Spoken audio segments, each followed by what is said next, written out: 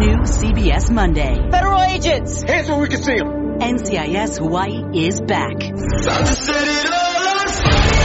New criminals to catch. Armed robbery, aggravated assault, murder. And new investigations to be solved. These guys were good, but even masters make mistakes. Vanessa Lachey and featuring LL Cool J. Violin Island, you got it. Welcome to paradise. A new NCIS Hawaii, Monday, 10/9 Central on CBS and streaming on Paramount Plus.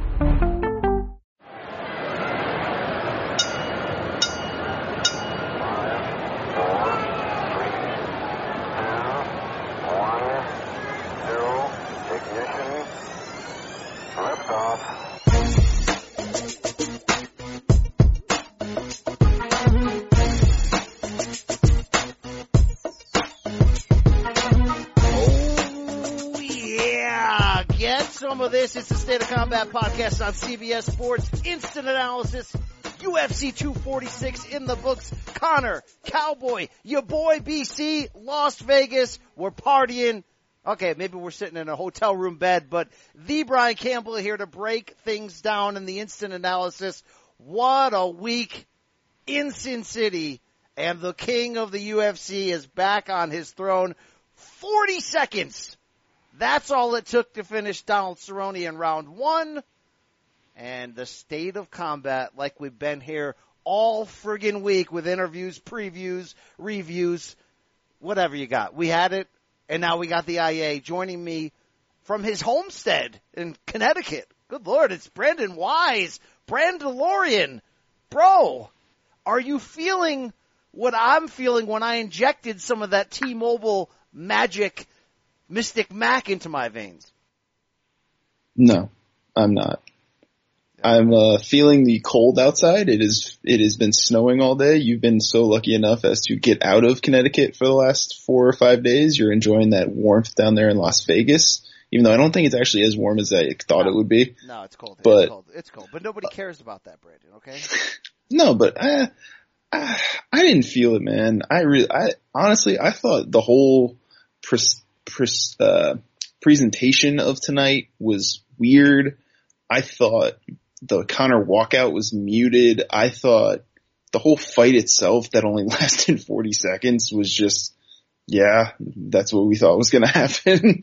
So I'm not really feeling it. Wow. Downtrodden, to say the least here. It was a show. It was a performance.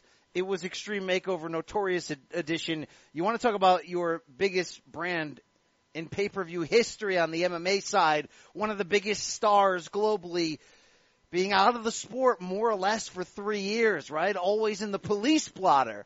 Boxing, whiskey. They got back to fighting, okay? Did it feel muted compared to a regular Conor fight week? 100%.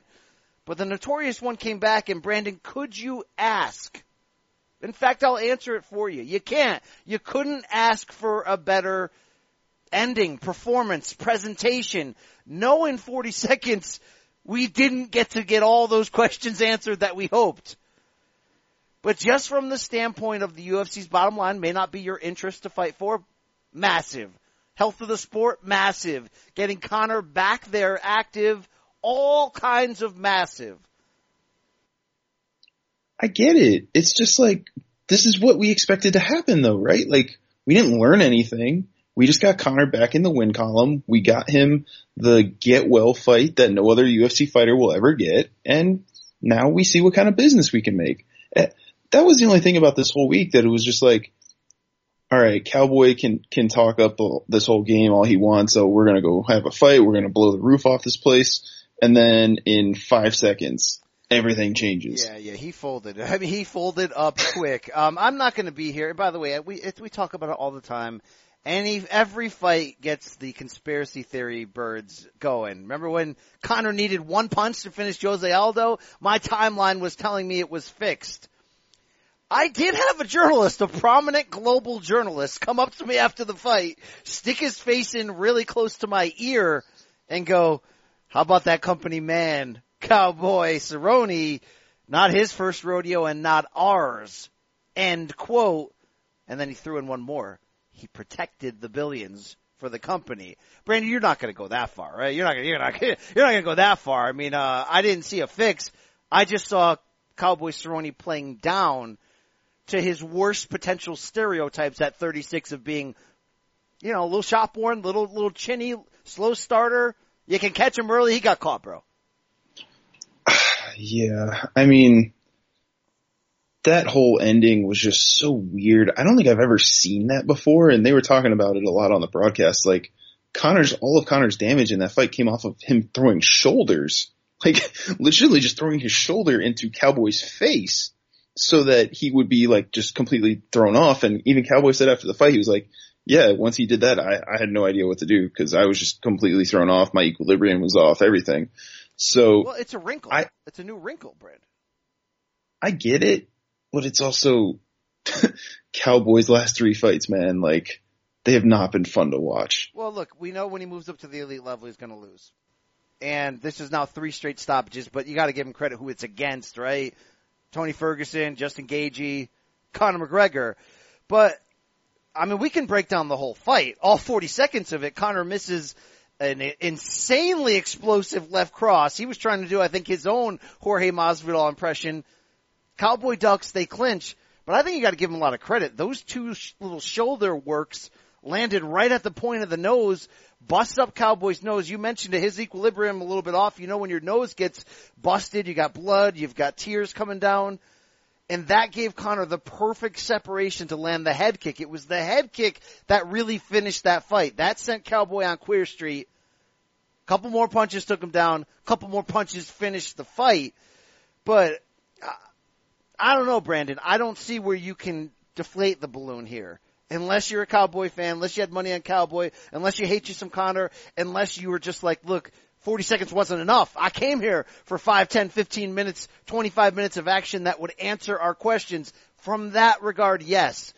But we knew, I want to say I knew, because I feel like you were drinking the Cowboy juice for a while, but I want to say I knew what this was, right?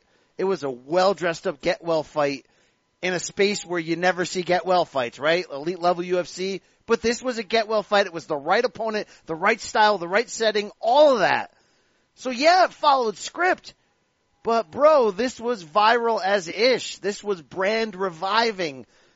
Shout out to Conor McGregor. He didn't have this spark against Khabib Nurmagomedov. He didn't have the power. He didn't have this type of explosion and intensity. I'm drinking the juice on the idea that Conor is serious again. And should he have done this to Cowboy no matter what? Probably. But in 40 seconds, Brandon Wise, come on, bro. Give the Irishman the respect he deserves. First of all, how dare you? I was not drinking the Cowboy Kool-Aid at all this week. I knew what was going to happen in this fight. I was just hoping for a different result. Second of all, if you're going to say that this was the viral type moment that's going to get him started again, I could buy in on that. Because you would say that that's his own Jorge Masvidal type of thing, right? Where the Ben Askren fight, right, what did we learn? Nothing. It was just a really lucky, quote-unquote lucky knockout that just goes crazy and turns him into a star. If you're telling me that that's what's going to happen after this fight, that everybody's going to be back on the Conor bandwagon, which, by the way, it appears to be that way based on how many celebrities showed out for this fight in the arena and then online were celebrating him after the fight. I get what you're saying with that. Me personally, with him fighting at 170, I wanted to see him fight for at least a round just to see what his gas tank looks like because we know how notoriously gassed out he gets. So, yes, I understand what all you're saying, that business is good now. We've got the guy, we've got the megastar back in our good graces with 40-second knockout. But, again, he's still got so many questions to answer that we just aren't learning yet. All right. You can take you can add the black lining on my silver cloud here, but I get what you're saying. Obviously, we're going to break down a lot. We're going to break down what we could have learned, if anything, from the 40 seconds. We're certainly going to talk about what's next, some highlights from the undercard, all that good stuff, a little bit, maybe a review of Fight Week. It was a weird one, and we'll do that after hearing a word from our friends and sponsors. Dig it. You deserve the truth. The enemy is at our gates. The fight for humanity. Now look at your faces. I do not see defeat. No! And I do not see surrender. It's far from over. You will not make that stand alone. We have something the enemy does not. We have heroes. Halo. New season now streaming exclusively on Paramount Plus. New CBS Sunday. You collect rewards, right? This is how I make my living. When something is lost, everyone's looking for something. He finds it. You strong swimmer? So-so. So-so's okay. Justin Hartley stars. How you survive, you make quick, smart decisions if you never let panic take the wheel. Sounds cool. It is cool, actually. Very cool. Tracker. New Sunday on CBS and streaming on Paramount Plus. And we're back. BCB Dubs. It's the UFC 246 post-game show. Instant analysis style. I'm in Las Vegas. Brandon Wise from the Connecticut Homestead and B Wise. This was a weird lightweight number one contenders fight contested at welterweight, so nobody has to cut weight at 170 pounds. But I feel like Conor McGregor's the only one who's like, guys, I'm a welterweight. Dana, you can say what you want. I'm actually a welterweight. What'd you learn about Conor the welterweight, if anything? He looked good at the weight, man. I mean, physically, he looked good. Like we had kind of concerns coming in about if he would even if he would be at 170 coming in, or if he would kind of come in light, because Rashad Evans was talking about that earlier in the week, that he thought Conor was going to come in at like 166 or 167 based on how he's looked in the past. But he showed up yesterday at the weigh-in right on 170. We were joking about it in the Slack room that he probably just ate a whole bunch of food, didn't even have to go to the sauna, and just was like, all right, let me see if I'm going to get to 170 today. He more or less and said that. He looked great. Yeah, I mean, after the ceremonial weigh-in. The long hair is a little weird. Go ahead, sorry. I was going to say, after the ceremonial weigh-in, he basically admitted, yeah, I ate an extra big breakfast. It seemed like a calculated move to want to come in at 170, so people would say, look, he's legitimately there. This isn't just a blown-up situation. Yeah, and it makes sense, man. Like, this is something that we've wanted from fighters for the longest time, is to fight at a more natural weight. Don't force yourself to cut when you don't need to. And if he wants to keep fighting on 170, hey, I like it. I am here for Conor to be the guy who's like, you know what? I don't need to keep cutting weight. I can fight strong at 170. I don't need to be these guys that takes out 30 pounds during fight week, you know? Yeah, I mean, look, that's the debate point right now. How comfortable he looked, how comfortable you could see he felt, without question, at 170. Dana doubled down again on Fridays, not only saying, look, Masvidal's too big, but straight up saying, I think Cowboy's too big. I think all the 170s are too big. Yet what you can at least take from this is that his body looked great.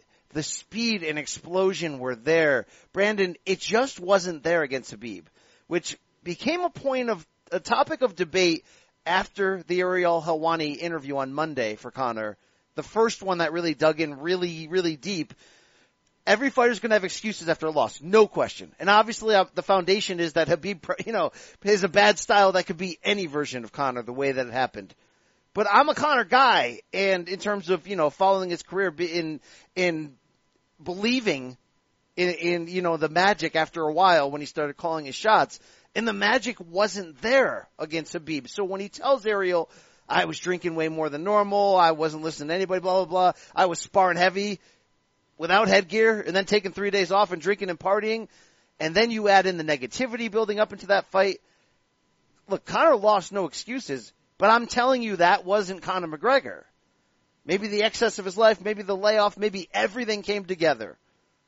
This felt a lot like that old Conor McGregor, but a 170 bulked up muscular version who's still quick and still explosive. Conor said a lot of things in the past that he would do that we didn't believe. But shockingly enough, he didn't mention Khabib's name in the cage after this one. He only talked about Usman. Conor at 170, bro? It's a thing. And there's a lot of questions that need to be answered. Yeah. Yeah. I mean, my thing though with like the whole Ariel interview is like, do you feel like anything's really changed with him? Do you really feel like he's a different person than he was before the Khabib fight? Like, I get him playing nice this whole week because he kind of needed to help his own PR image. And the whole thing with Donald's grandma after the fight, giving her the big hug in the ring and like saying thank you to them and the whole team, like that's great. There was never going to be animosity with Donald. But when he actually has animosity again with somebody, I feel like those demons are coming back, man. I don't feel like that goes away from somebody like him. Yes, and if he fights Khabib next, the demons will be back. But do I see something change? Yeah, I believe it. I don't believe it from a blind Conor superfan mode. I believe it from you go through a lot of like scary arrests and stuff like that. That's all your fault, and accusations that you say are false. But you know that damages your name. There's got to be a path of maturity and growth through that. Hearing the way he talked about how bad the camp was for Khabib. Physically, he said he was fine, but I think it's more mentally, Brandon, okay? I don't think he was in a good place. I think all that gross negativity added to it, but I've seen a different guy this week at all the public press events. He's not going out of his way to put himself over. It was a million compliments to Cowboy. Yes, in the end, he would still predict a knockout and all of that, but it was so subdued from the guy I've seen against everybody. The guy who makes all the fight week press obligations a fun event. I think that he is changed to a certain degree. And if he can stay in a mode that's happy and healthy emotionally, that's way more important to me in terms of whether he's going to have a real second phase of his career right now and become a legend all over again, even more than the weight. Because that was not a good version of him heading into the Khabib fight. It was nasty, it was gross, and it didn't play out well in the cage for him. You certainly want a guy to be happy. Dana White told me when I said, hey, look, is Conor being all nice and jovial? Is that going to hurt sales? Do you worry about that? He's like, no, that guy could use some sanity in his life. I think I saw a different guy. You can certainly make the argument some of it is nice PR. He needs that nice PR. But you know, the comments about needing his family and how they saved him and all that stuff. I don't know if you just make that up. John Jones has made up a lot of stuff. All right. And then come back the next day to be nasty. But we'll see, Brandon, because there were so many moments where Conor could have turned back into that. And he didn't this week. So. I get it. But I also think that if you get somebody like Kamaru Usman or Jorge Masvidal there starting to like needle at him a lot more, or even Justin Gaethje if they decide to go that way, because you know Justin Gaethje is just going to start throwing haymakers at him verbally before that fight. I don't know. I want to see him having to deal with somebody like that for a week in preparation for a major pay-per-view event instead of Donald Cerrone, who we all just know is just like, all right, guys, we're going to go fight, whatever. Like, stop asking me questions, you know? All right. I'm sorry this ruined your night, Brandon, okay? But why did you? First of all, it didn't ruin my night, jerk. I went 5-0 on our picks tonight. Yeah, that's what's important really cares here. About that. We're recording this as the press conference is live, so we'll try to relay anything that pops up here. Brett Okamoto putting out there. He talked to Dana White, and Floyd Mayweather had been blowing him up all night over Instagram. So there's a lot of questions. So to have Dana say that Khabib is absolutely next if Khabib beats Tony, and then to see Conor go the Usman route, you're going to have a power struggle, but I don't see how the UFC doesn't make the Khabib fight again if he wins, Brandon. But what if Conor's saying to himself, it's a really bad style matchup too? I don't know, but then again, it's a worse style matchup to go up to 170 and face Usman, unless he thinks he can be caught easily. I don't know. I feel like Conor wins that power struggle every time. Like, you can't have your biggest star not pick his own fight. Like, there was a reason Donald Cerrone was this fight, that it wasn't somebody else, because Conor wanted this to be the fight.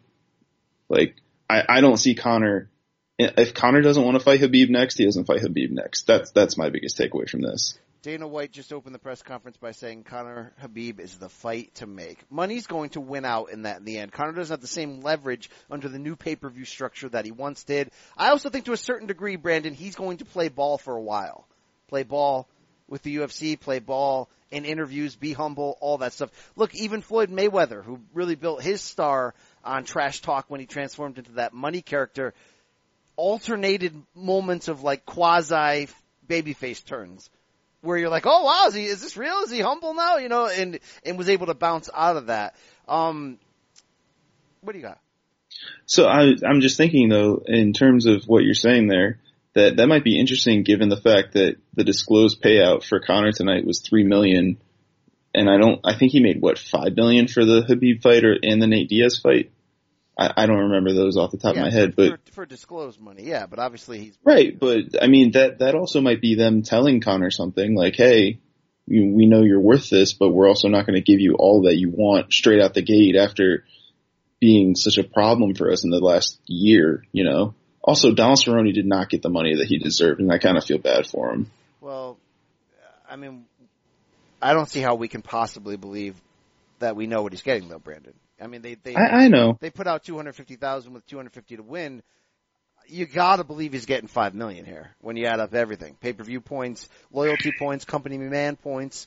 And I'm gonna guess that Conor, if this pay-per-view does over $1 million, you gotta believe that Conor can make $40 million in this fight. I hope that's what happened, man. But to see Conor getting $3 million and Donald getting 200 or 250,000, like that's just, I feel bad because this was supposed to be Donald's kind of cash out. Because what the hell do you do with Donald now? Well, Donald's going to keep fighting, and Donald's going to go back to not being celebrity cowboy anymore. It's going to be like, I'm going to fight the Mike Perrys and those type level of fighters for a while. I don't know if Cowboy ever has a run where he puts together 3-4 wins and we start, quasi title talk. I think that's over with. I think it's just fun celebrity fighter who's going to take old guy fights, and then he's going to take as many in between fights as they'll give him.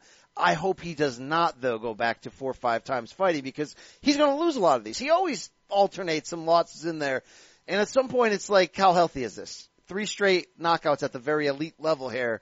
Of course, you'll give him a window to come back against lesser guys, but I could see this guy, and you hate saying this out loud, but I could see this guy being a Chuck Liddell type where the UFC eventually has to be like, sorry, bro, that's it.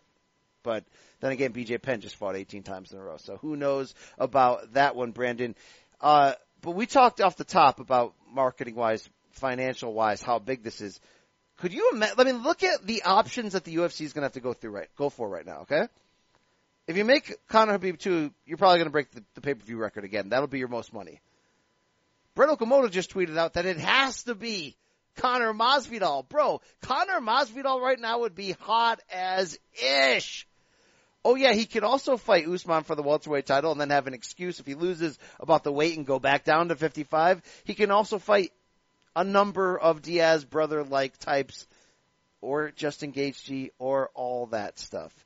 You just held up the phone to me. Floyd Mayweather put out a graphic with him and McGregor saying Mayweather-McGregor 2 in 2020. Reportedly he's been blowing up Dana White all night. I don't think they do that next, Brandon. I think Dana White, from interviews I've heard, where he said, look, he says, I hope Conor doesn't box this year. I obviously want him in the octagon as much as possible. Brandon, he'll be fighting for a UFC title next. I just really think it's what division, and do we consider the BMF a real title? Do you think that's the direction they go? Jorge Masvidal, what kind of shot do you actually think he has in getting this fight? I don't think it's next. I think that they're going to keep Jorge on the mend for a little bit and try to figure this out because like you were just going through the list of different things they can do. This is probably as good as it's ever been to be Dana White and this crew right now, right? Like you have so many options for not only Conor, but for Usman and Khabib coming out of this. Like let's say Khabib beats, and we're obviously assuming Khabib beats Tony in April, like there's just so many good fights to make between 155 and 170 right now that I feel like you have to ice Jorge because while he's the hottest brand, you want to see what Conor wants to do and where you think the most marketing potential is. And I think the one that's the least marketable is Kamaru. I think that's pretty clear, right? Like Kamaru has the least marketability of him, Masvidal, and Khabib. So I think you just have to wait on that. And speaking of that, Dana White, who I'm watching on the press conference on mute right now, is very animated talking to reporters. I think he's getting mad about them all asking about what's next for Conor, and he keeps saying that Khabib is next, and that he just said Khabib Conor 2 will rival Conor Floyd for being the biggest pay-per-view UFC has ever put out. It would break the record that they did of a little over 2 million with Conor Habib 1. Conor reportedly here in this interview with Ariel Helwani said he wants to return close to the summer at 155 or 170, not sure yet. That's interesting. He says before the summer. Okay, before the summer. Okay. I mean, that's different than March, which is what he was saying in the press conference this week. If he rolls through Cerrone, why not come back in March? Well, they just gave Israel Adesanya that slot, so that's why. But, yeah, let's get him back in there. Let's have a 3-fight year with Conor. Whether that third fight ends up boxing or MMA is going to be, I mean, could you imagine this year if Conor just blew away Cowboy, made big money, did big things? All right, maybe he goes in there against Habib and loses. Or wins, either or. And then closes the year with a Floyd rematch. You want to talk about, I mean, you fixed it. You fixed the issue right there. I mean, that's a monster year. And if you substitute any of those names with Manny Pacquiao or Jorge Masvidal, I mean, he has the potential, Brandon, to kind of go back to the run where he was on. What do I mean by that, okay? I mean, if you can go back and kind of alternate wins and losses, and the losses only come against either the super elites or when you're reaching, when you're trying to take some chance, and if he fought Usman for the title, that would eventually be him trying to reach and take that chance. As long as you keep alternating with wins as spectacular and fun as we just saw tonight, you're not going to fall into celebrity pay-per-view mode where they cash you out. You can kind of continue to call your shots. I mean, Conor has been, by daring to be great so often, Brandon, he's had a way to make losses not feel as destructive as they could for someone else, because there's always that built-in excuse. I get it. But just context here is important, man. Like, Donald Cerrone is not even a top 10 welterweight or lightweight right now. He's just another guy who he beat in 40 seconds. That's fine. He's not facing elite competition yet. Let me see what Conor looks like against elite competition before we start talking about him as another a champion again. I get that that's the reason that he was able to jump the line the first time and that he was able to get those 2 damn belts, which he never defended, by the way. God, he's so frustrating to follow. Like, it really is. Donald Cerrone will be sent to the hospital per UFC, will not be attending the post-fight press conference. Wow, what a wild night. Certainly it sparks wild debate whenever you don't get the answers to the questions you had coming in. But let the debate season begin, because, Brandon, I think for the next month and a half, it's going to be Habib versus Masvidal in the discussion of who he should fight. Part of that's difficult because, like we talk about, Habib doesn't have a fight until April. And then that fight is no gimme, and he could win it and get damaged. You would think you have to wait for Habib to win that fight before the drums really get, pounded for it, although I'm sure Dana will try. But I just wonder if, let's say, Habib wins, but gets hurt, or needs time off, or whatever. Habib historically gets hurt. Let's wake up to this, right? Historically, Habib gets hurt. I wonder if that added percentage opens the door for Masvidal. And with that, let's be honest, they're 2 completely different fights that mean completely different things. I think we could both agree that Habib, because of the rivalry, will bring more money. But which one would you actually want more as a fan? Habib or Masvidal? Yeah, they're so different, but in such huge ways. I think I lean towards Masvidal just because I feel like there's more fights out there to make Habib's legacy better. Because I feel like Habib is going for legacy at this point, based on how he's been talking about how he's only going to fight a few more times before he actually retires. I feel like Habib has more bigger business that he can handle, especially after he beat Conor in such a destructive way. Like, I get all of these, like, added on things that we're getting now from Conor, where it's like, oh, the camp was bad. Oh, I was drinking too much. I mean, okay, dude, but that's your own fault. You had control over that result. And what happened? Like, I feel like Habib will get something like a GSP. I feel like if this all plays out the way that you laid out before, where Conor goes like tonight, Habib Tony winner, and then boxing. What if Habib beats Conor again in April, and then takes on GSP and retires? I could see that. Dana White will not. Brandon, you have to understand, that's the biggest lottery ticket. We thought for years the big lottery ticket was Conor Nate 3, that they can cash in at any time, under any circumstances. You can wait till they're both hella washed and still get it. No, the biggest lottery ticket ever is Habib Conor, which is why we're already seeing Dana publicly be like, nah, forget all those fights. You gotta do this one next. I just think there's that potential, like we mentioned, if Habib's injury could open the door for something different. But I think he's going to be in Brooklyn in April. Don't get me wrong. I think Conor is going to be there, hiding around a dolly, waiting for Habib to get off a bus or something. You know. I can't wait for that. I can't wait for the theater, the power struggle publicly between Dana and Conor, all this good stuff. Does this rising tide that is Conor McGregor raise all the ships? It does. No, the biases here are in front of you. When Conor brings more money, the sport pops up more. Us in the journalism world get more things happen. The money's flowing. Everybody's got to eat, baby, as Anthony Joshua says. Everybody eats more when Conor's there. We all do, but fans also care more, Brandon, and that helps the other pay-per-views around it. It helps everybody, okay? Even if you're a Conor hater, I'm sure you love it more when he's active rather than punching old guys in a bar. Just is what it is, Brandon. So as angry as you are, rightfully so, about not getting your questions answered, there's something to be said for not knowing and bringing that right next into a next big fight and sort of saying as a fan, well, I still don't know the answer, so I'm just as excited as I was last time. You know, it's something, there's some good suspense out there, Brandon, okay? I get that, and I'll just say this, though. The people that I talk to, that I'm friends with, who normally will get up as the casuals, so to speak, to me, the people that I talked to did not buy this pay-per-view tonight. They were just like, I'll wait for the next one. So I think most people kind of knew going in what to expect from this, and they kind of knew you weren't going to get those answers, and that they were going to wait till the next one to find out, is Conor back and for real again? That's fair. There's a fair level of that.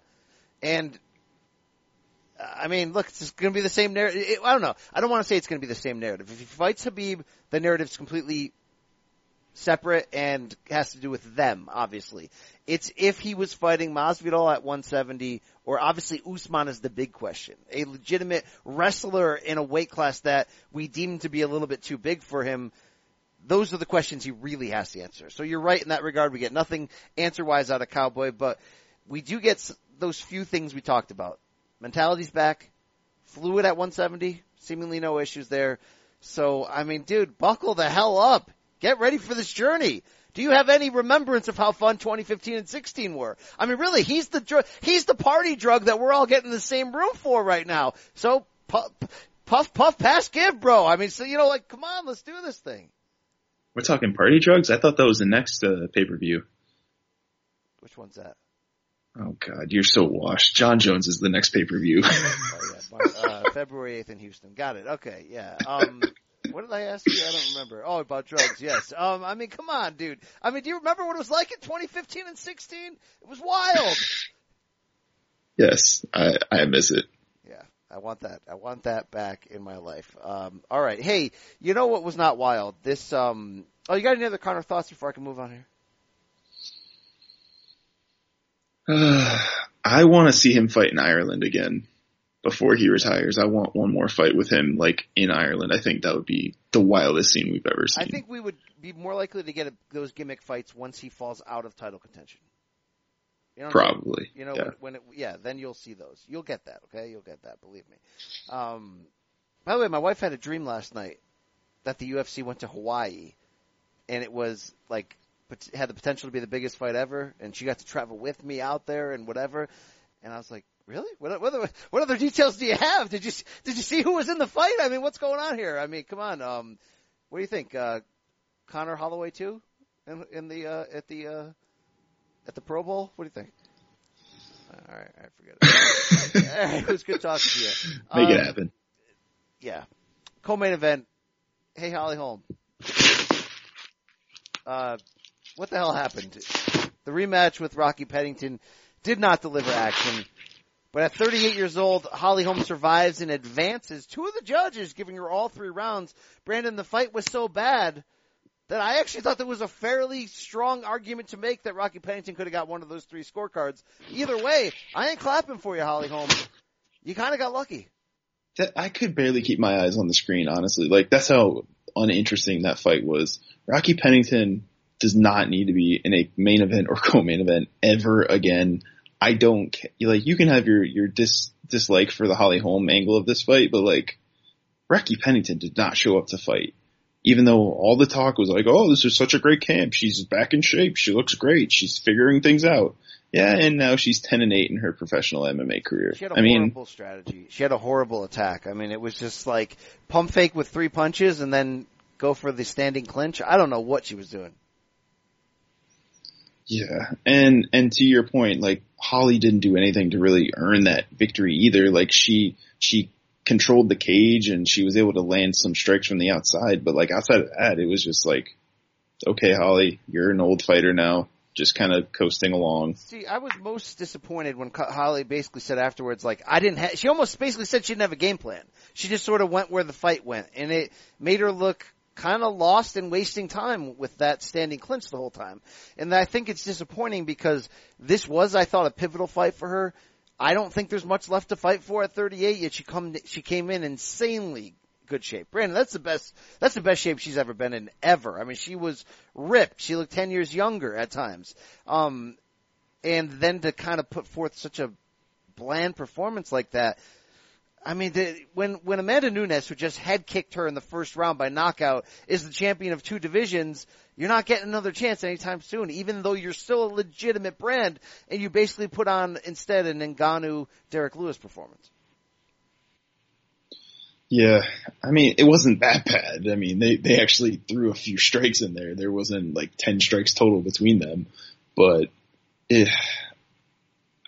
we had these questions coming in. It's like, what are we doing here? Like we said after her fight against Nunez, like, just retire. Like, what do you still have to gain? And I get that she said after the fight that she still thinks and believes that she can be a champion again. It's like, guys, like, I'd like to see her retire and not have to fall into an inevitable stretch where she just takes L's. But dude, she takes a lot of L's all the time. She was 2-5 in her last 7 coming in. So problem is all those losses are against the true elites. And the thing is, Brandon, she's still pretty high up if you're doing a women's pound for pound list. I mean, that's the truth. She's still pretty high up there. But it is what it is. Rocky takes a step back. She had nothing. What jumped out from you on this undercard? I mean, how fired up were you for Diego Ferreira's ability to just absolutely dominate Anthony Pettis? Man, I thought that was a weird fight. I thought Ferreira's strategy going out there to start was just so different and awkward that Anthony was just confused. Like, I think he even said in his corner in between rounds, he was like, did I win that round? I'm not sure. His leg being up was just so weird to me because Ferreira just kept going towards him with his leg in the air, and Anthony was just like, what the hell do I do with that? So once he got him to the ground and he took his back, I kind of just knew Anthony was done. Like, even though Anthony is such a good wrestler and good ground specialist, when you get somebody's back like that and his legs are wrapped around, it was nighttime for him. Dude, this has been a tough fall to watch for Anthony Pettis. He's turning 33 next week, and you still see it there. I mean, I did see him lose almost every second of the fight against Wonderboy and then explode with that knockout at welterweight, but you still see those flashes. Even in the loss to Nate Diaz, you saw some really fun flashes in there. But he should be so much better than this. Ferreira just had a better game plan. He was tougher. He was smarter. Turned 35 tonight. But he's constantly switching stances. He was a maniac on the ground. Anthony Pettis is he's not putting the train back, right? I don't think he's putting it back together, man. It's gonna be so tough. He's a celebrity fighter now. I'm looking at Dana White. Sorry, I got distracted. I just saw Dana White. I'm going to make some reckless speculation that Dana White has had a few cocktails tonight because he is very happy and very animated on my TV. He was hanging out with Tom Brady all night. I was watching him, but wow, big time celebrities out tonight. Tony Robbins out tonight, by the way. Nate Diaz tweeting the shit's all fake. I got a pop from that, by the way, in his response to the main event. Nice win for Brian Kelleher. He needed it. Missed all of last year with injury. Submitting Ode Osborne, who basically before the fight was like, one day they're going to say, remember that time at UFC 246 when Conor McGregor fought on Osborne's card? No, come on, bro. Come on, you're better than that. They didn't say that. By the way, seeing that Alexa Grasso-Claudia Gadelha fight fall apart, that was tough to see. That would have been maybe the fight that I cared about the most, number 2 in this card. You know what I'm saying? Like, that would have been a good one. And Grasso now moving up to flyweight after missing weight by nearly 6.5 pounds. Brandon, she wasn't that big, I didn't think, to begin with. But there's nobody at flyweight. Can she contend there? We'll see. I don't know. I don't understand how somebody can be that off, though. Like what's the miscalculation that you made that you're missing weight by 5.5 pounds after like having a training camp and then going through everything on media day? And that's so frustrating. That's got to be so tough for Gadelha, like, to deal with. And even though she's getting some of her money, like, that's super frustrating to just not be able to go out and perform. She was in insane shape, too. She's done so much work, as Rashad told us, in Mark Henry's camp, and she talked about it a lot during Fight Week this week. Yeah, that's a tough setback. But I loved on this show on Friday, Brandon, when she dropped the F word and was like, the Boogie Woman beef will never go away, and we will fight a third time. I know Boogie Woman's got another title shot here, but you want to talk about a down the road? I'm ready. You ready? I'm ready. Let's do that one in Miami. All right. Welcome to Miami, indeed, right there. Obviously, we buried the lead there on what was the second biggest storyline outside of Conor winning. Maycee Barber's freight train turned into a hype train, Brandon. Wow! Shout out to the 37-year-old Happy Warrior, Roxanne Modafferi. This was clinical, vicious. You had a pop for that, right? Roxy's weird. She's on this show. She's way out there. You had a pop for that win. It was impressive. That first round was so surprising. Like, we kind of always forget about how good she is as a wrestler and a BJJ practitioner because she just showed it so, it was so evident tonight that she was so much better at it than Maycee. Like, Maycee, for what she is, she's a stand-up striker, right? Like, she's not well-rounded yet. She's only 21. This is what she does. She goes out there to go knock heads off. And once she got to the ground, Roxanne knew what she was doing. And she just kept moving and getting into position. She finally got to full mount and top mount. And it was just kind of like, whoa. Maycee looked so confused. Those 2 elbows that just busted the top of her head open made that a really gory, ugly fight. Turned her into a car wreck. And then obviously in the second round when she gets touched with the jab and her knee just kind of gives out, it was kind of like, all right, do we really need to like go through the next 10 minutes here or can we just say Maycee's done, you know? You didn't want to see Maycee take one of those early beatings. She's only 21 years old. This is only her 4th UFC fight that sets you back, that changes you, that you'll never be the same. But yet I kind of felt like she almost, knowing her style and who she is, would have had a chance at a potential finish there. So you need to let her go. But that was a vicious cut that was opened up on her forehead. Good Lord. And fighting through the hurt leg, it's a monster setback in the end. You hope she can be better for it. But I don't know if I was down for her commandeering the microphone, Forrest Griffin style, after Tito Ortiz retired. Sorry. And, can Roxy have a moment, please? I mean, but if you're saying that because it's probably Roxy's final big moment, sure. But like, we knew what that fight was coming in, and I think Maycee knew too that the hype was like on her to be the next superstar, and she kind of just wanted to be like, this shit happens, you know? Like, yeah. I'll be back. It's probably better for her in the long run that she lost this. And I think that is because how shallow that division is. She's not ready for Shevchenko. She's not even close to ready. So, right. You know, if she won this fight by knockout, even Dana told Aaron Bronstetter when they did that gambling segment together that, like, Maycee's crazy. There's no way he'd be able to keep her away from a title shot this year, even though she's only 21. But it's better for her to get the that experience she needs now rather than to lose that in a title bout and potentially one-sided fashion where it just destroys you emotionally. But at the same time, there's got to be feelings of disappointment internally even too, because you thought Macy was the one, and that's a bad loss, Brandon. I mean, she got dominated. Yeah. And, I mean, it counts as a knockdown because it was a jab, but she got knocked down with an injury, against somebody who's not a stand-up striker.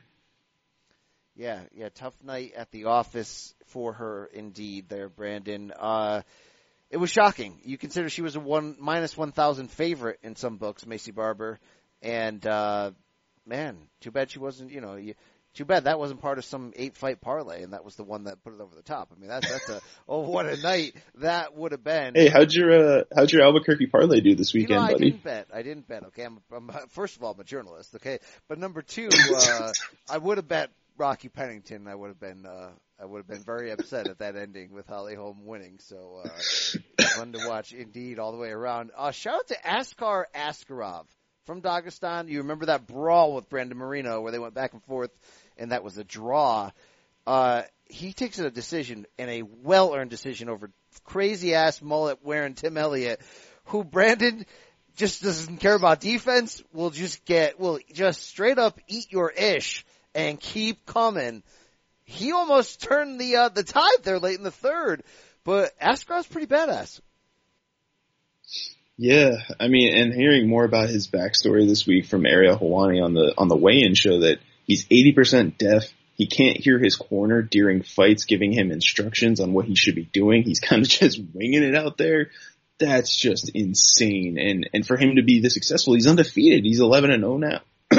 And he is a solid fighter. I don't know what level I would put him on yet. Like, he's still up and coming. He's not like my beloved Piotr Jan, but he's on the way up, man. He is indeed. That was a very good win. We know he has the wrestling, yet the last couple of fights we kind of saw him be a badass striker. And he had to in this one because Tim Elliott pushed the pace so well, but I saw a lot of good things that you have to love there. I forgot Drew Dober even existed, and he came out with a bang in this one, 70 seconds to get rid of Nasrat Haqparast. Brandon, that's a hell of a win. Dude, this was a bad night for prospects on the rise. Like, everybody except for Sodiq Youssef, who was supposed to be the next hotshot, just took bad L's tonight. Nasrat took a loss, Odie Osborne, and Macy, man.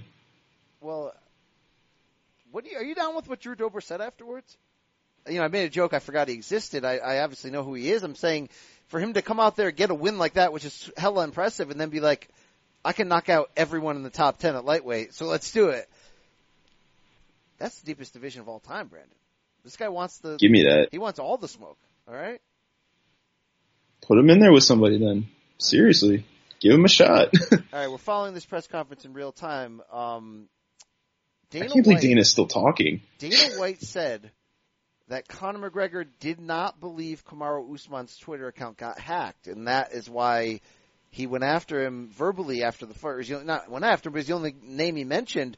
If anyone that didn't know, during the fights tonight, Kamaru Usman's Twitter account got badly hacked, and whoever took over it was calling out everyone from Mike Tyson to Conor to everyone, and using horrific racist language and sex talk about members of McGregor's family. So it was bad. But there's no chance that this gets Usman indirectly into a fight with Conor, though, right? Because then that's kind of how you make a fight, right? Hey, man, do we know if somebody got a 3-piece Minnesota backstage yet? Like, that might have happened already. Wow. Clarissa Shields was in the crowd, and Dana White is now like real interested in putting her in a UFC fight. When they showed her on the big screen, no one knew who she was. I felt bad, Brandon, because then Tyson Fury sitting next to her in a giant furry coat, that arena popped. Yeah. I mean, what did you expect, though? Like, it's a whole bunch of casual MMA fans who have no idea what women's boxing even looks like, and you put her on screen. Like, that's what's going to happen. Fair enough indeed. Wow. the race on podcast for the next couple months to debate who Conor will fight or should fight. It's starting already, bro. This is hey, it's back. Business is back. The King is back. All right, you gonna get out to some of these McGregor fights with me? Come on. Maybe, man. Maybe we'll see. It's gonna be a long year for me, man. You know this. He shouldn't fight Manny Pacquiao though. He needs to stop saying that in a boxing match. I mean, Pacquiao would knock him out. Not a Floyd. I stopped you because the referee didn't want you to get hurt. This is like he would get knocked out. We've never actually seen him get like knocked out cold though. He's got a great. So that would be cool. Well, that'd be cool to see. I don't know if it'd be cool. I mean, but it is what it is. There. I was just checking. This is a terrible podcast today. Probably the best podcast we've ever done, Brandon. Okay, all right. But I was lingering to see if anything else big came out of the presser. We're still gonna have to wait to hear from Conor. But that's your show, Brandon. That's it. We're reacting to it. I'm fired up. Big finish. Conor owns the night. 40 seconds. Cowboy be gone. And we'll see what happens next. Follow us on Twitter at State of Combat. At maybe Brandon Y65, right? Right? Yeah, buddy. All right. B. Campbell, CBS in the house, as always. Brandon, do you want to give these people 2 words they can stick in their pie hole? Hella washed. Yeah. We're out.